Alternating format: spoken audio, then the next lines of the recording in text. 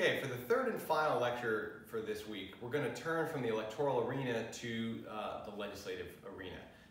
So what's happened is interest groups have participated in the electoral arena at whatever level they've participated in, and the candidates that they want have either won or lost, and now the elected officials have taken office.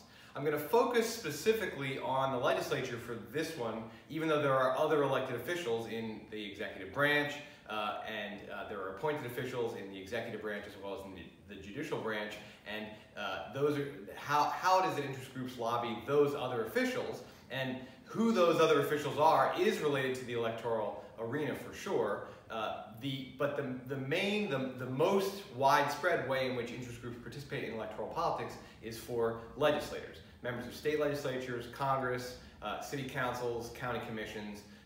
They elect tons and tons of, or those systems elect tons and tons of legislators. So the electoral arena has been left behind. The election is over, and the winners take office, and the losers either disappear or they plan their challenge a second time.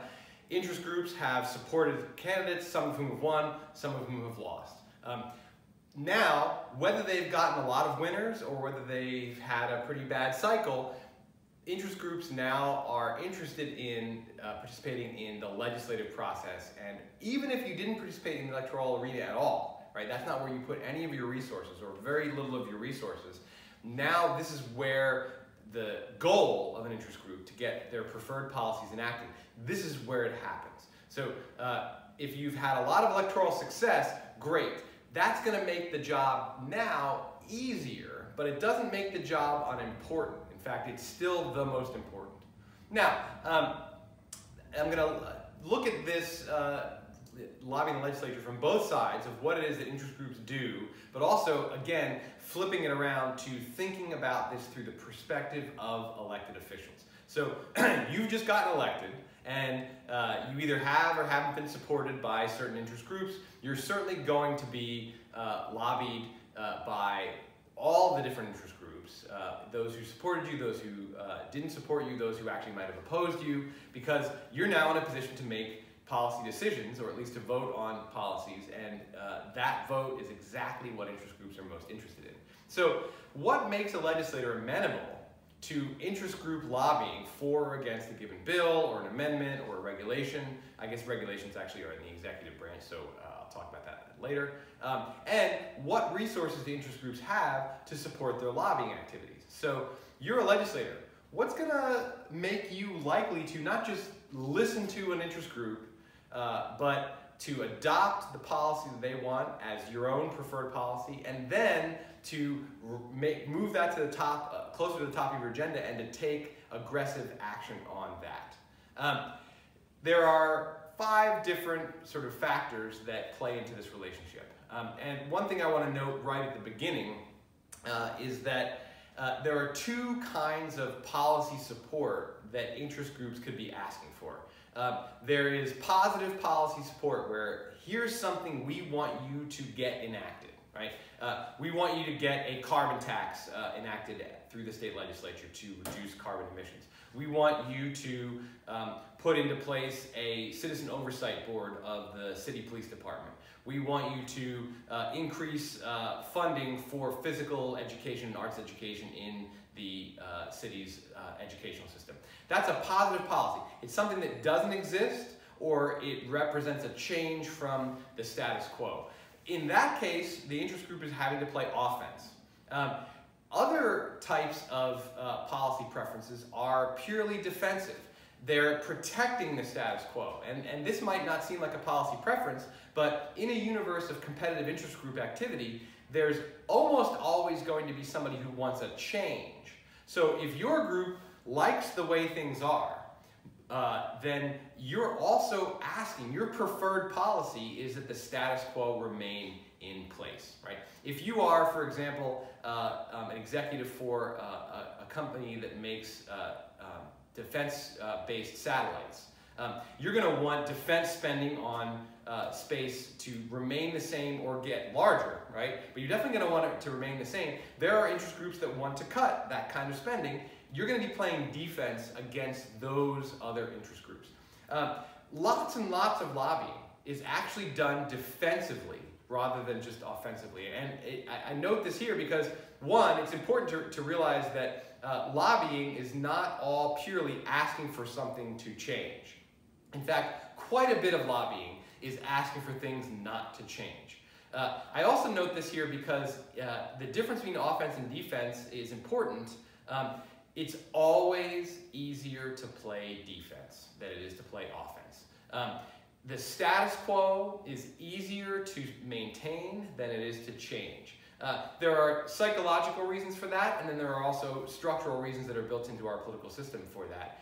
And I won't get into either of those reasons. I'm just asking you to kind of accept my assertion that playing defense is an easier thing to do than playing offense. It doesn't mean you don't have to do it.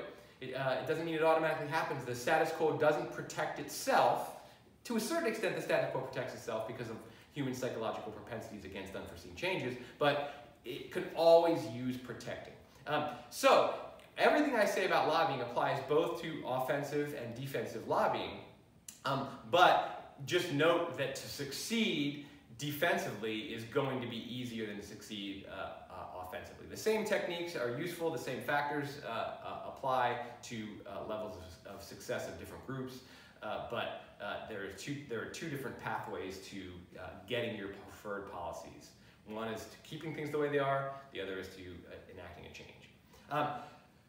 The first big thing that makes a legislator amenable to lobbying, either for or against a change, is their ideological position, right? It's always easier to ask a legislator for a policy that aligns with their stated beliefs and with their party label and with their, not just their party label, but with the specific ideological version of their party label, right? It's easier to ask a Republican for a tax cut than it is to ask a Democrat for a tax cut. Now, that doesn't mean it's impossible to ask a Democrat for a tax cut or to ask a Republican for a tax increase, because ideological position is only one factor. It's often seen as the biggest factor, like money is the biggest factor in politics. Money and ideology are the two biggest factors in politics. They are definitely big factors, but they are far from the only ones.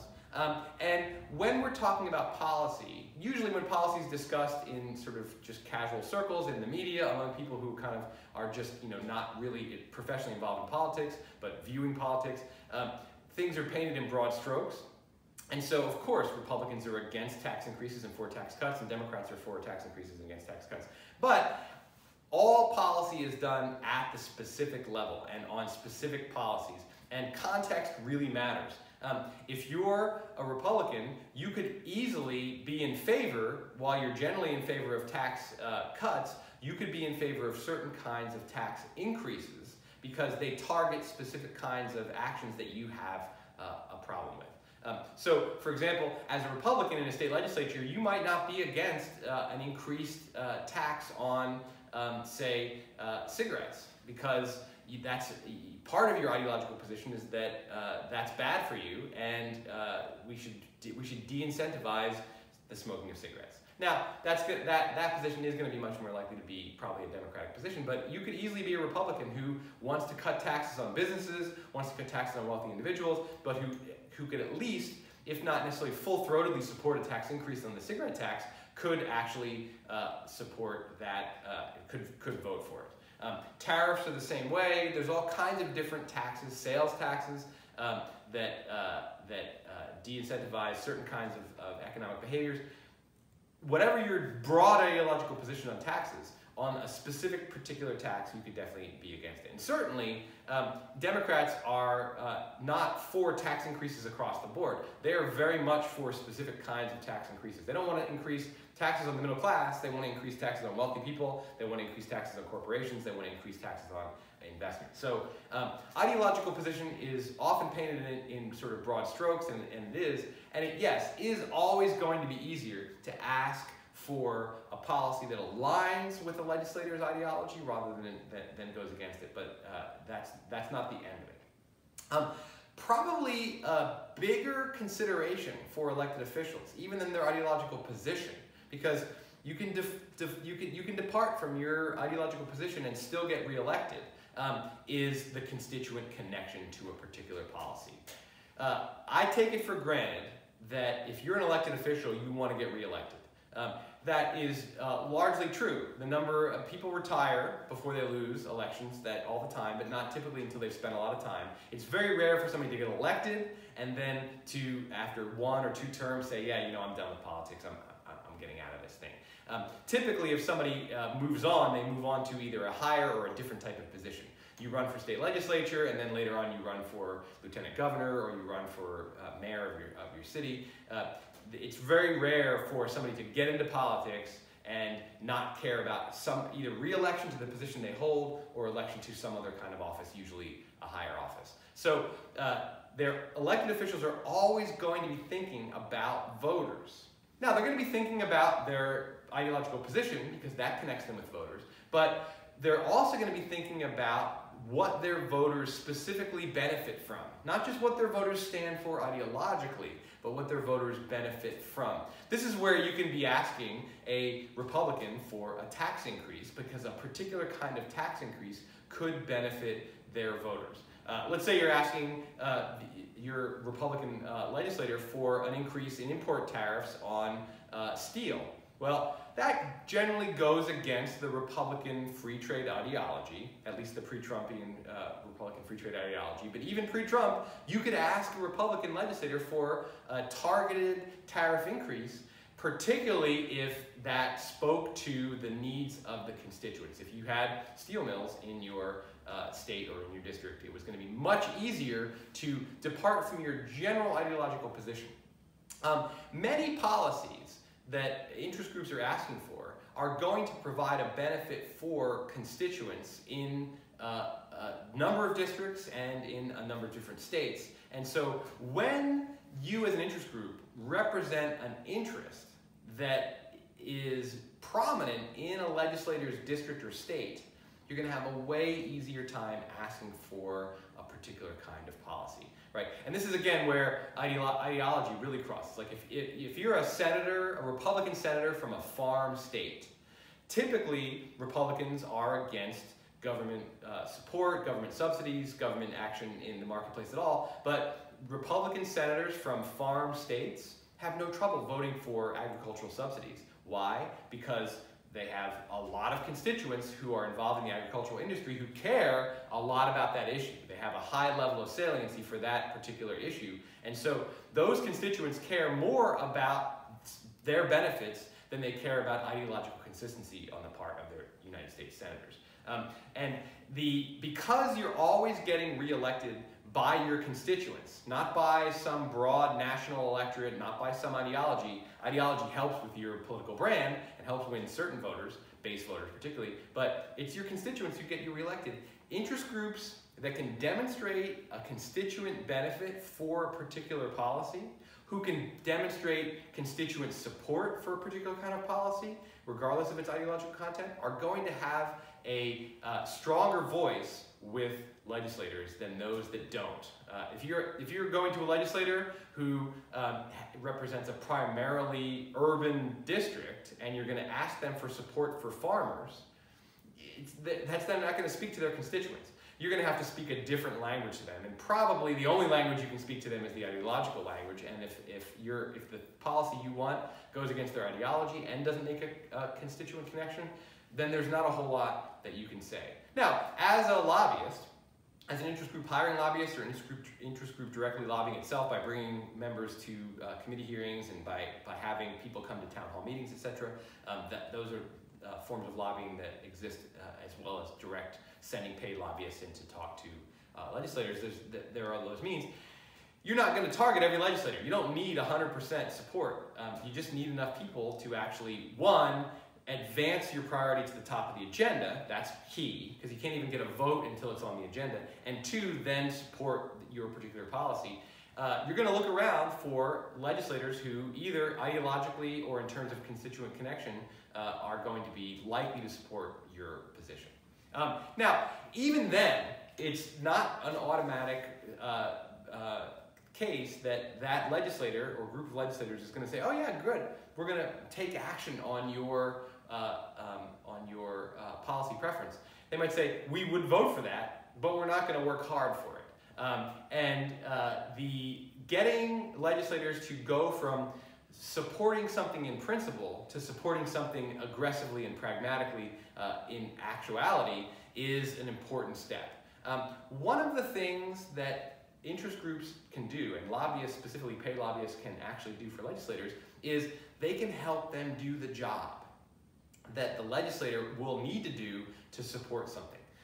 So one of the things that legislators care about is being able to vote for something and then present it to their constituents in the next re-election as a positive thing. Now, I've mentioned in previous lectures that legislators have a limited amount of time.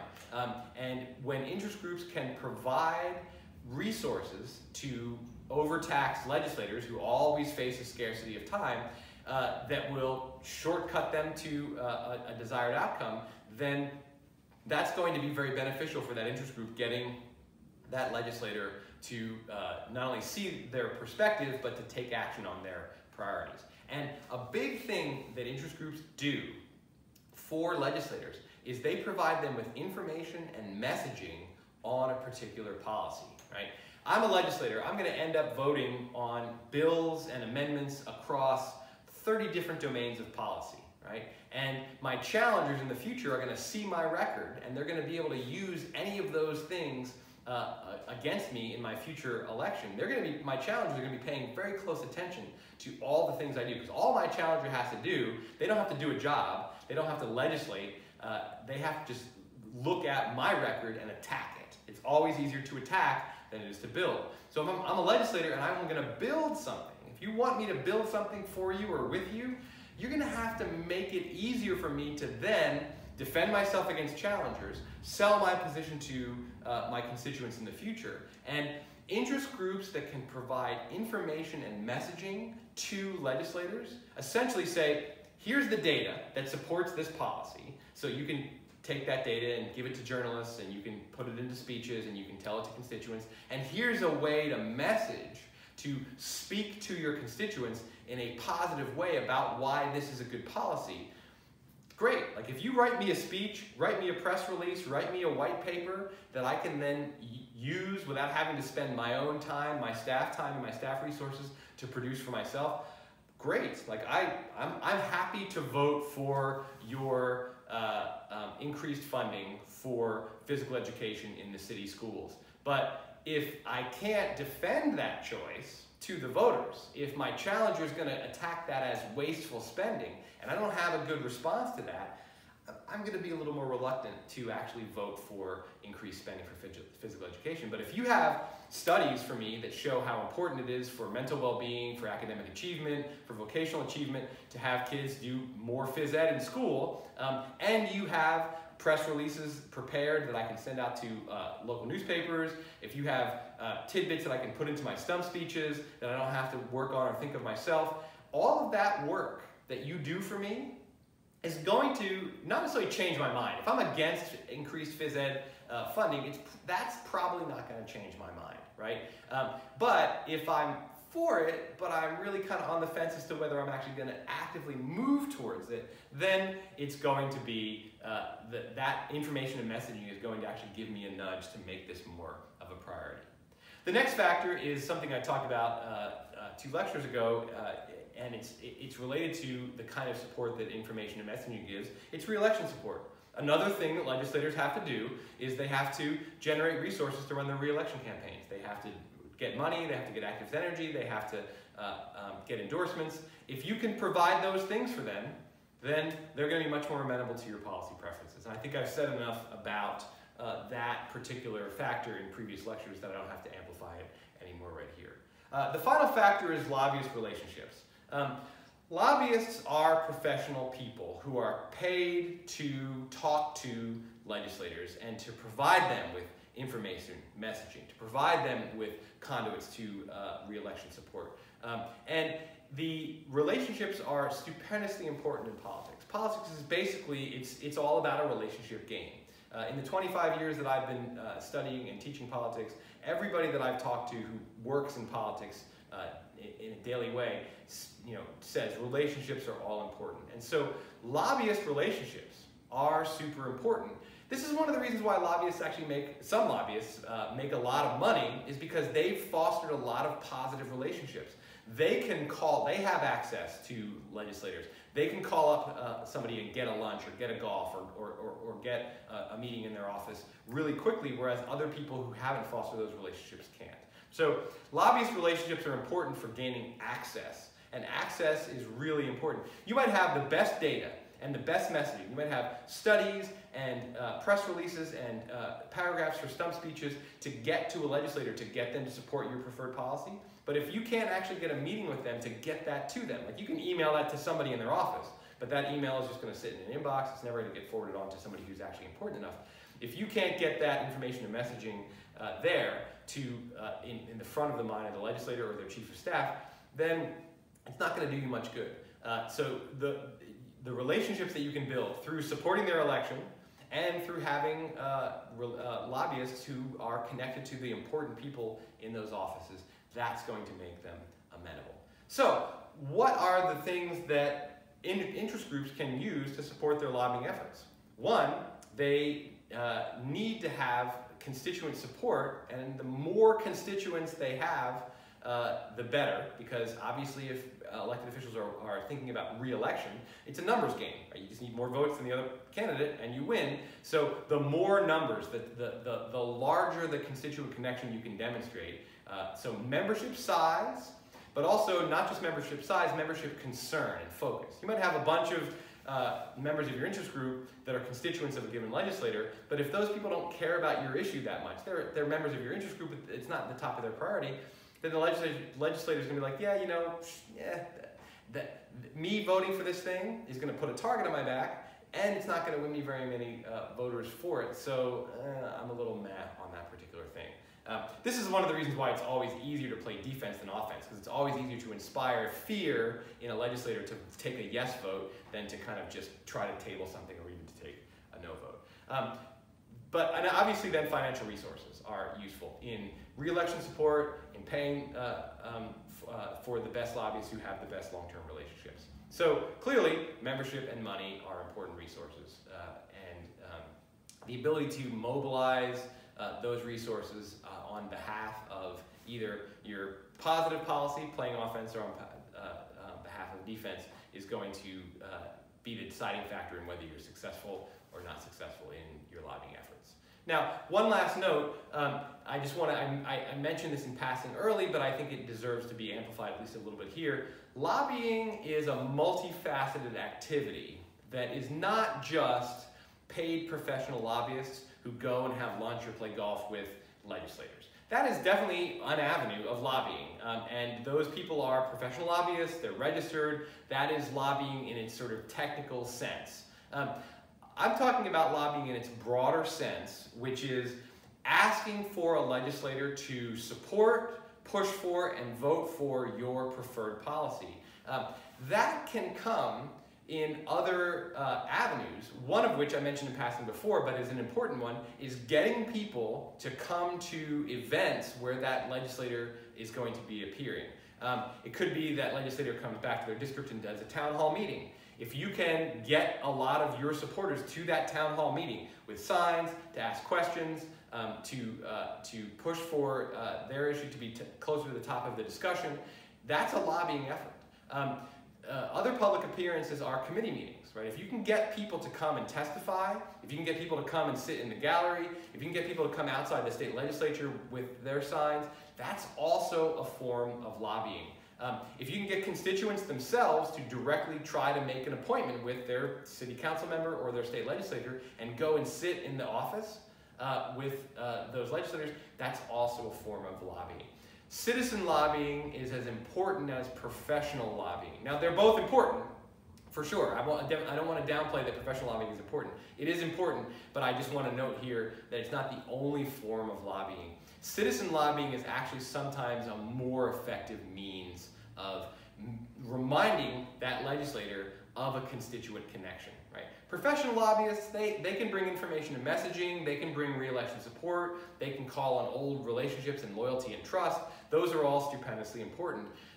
Citizen lobbying can really push that constituent connection, and when you're seeking re-election, the only final thing that matters is the number of votes you get. There are other factors that generate getting the most votes, but the only final thing that matters is the number of votes that are counted on election day.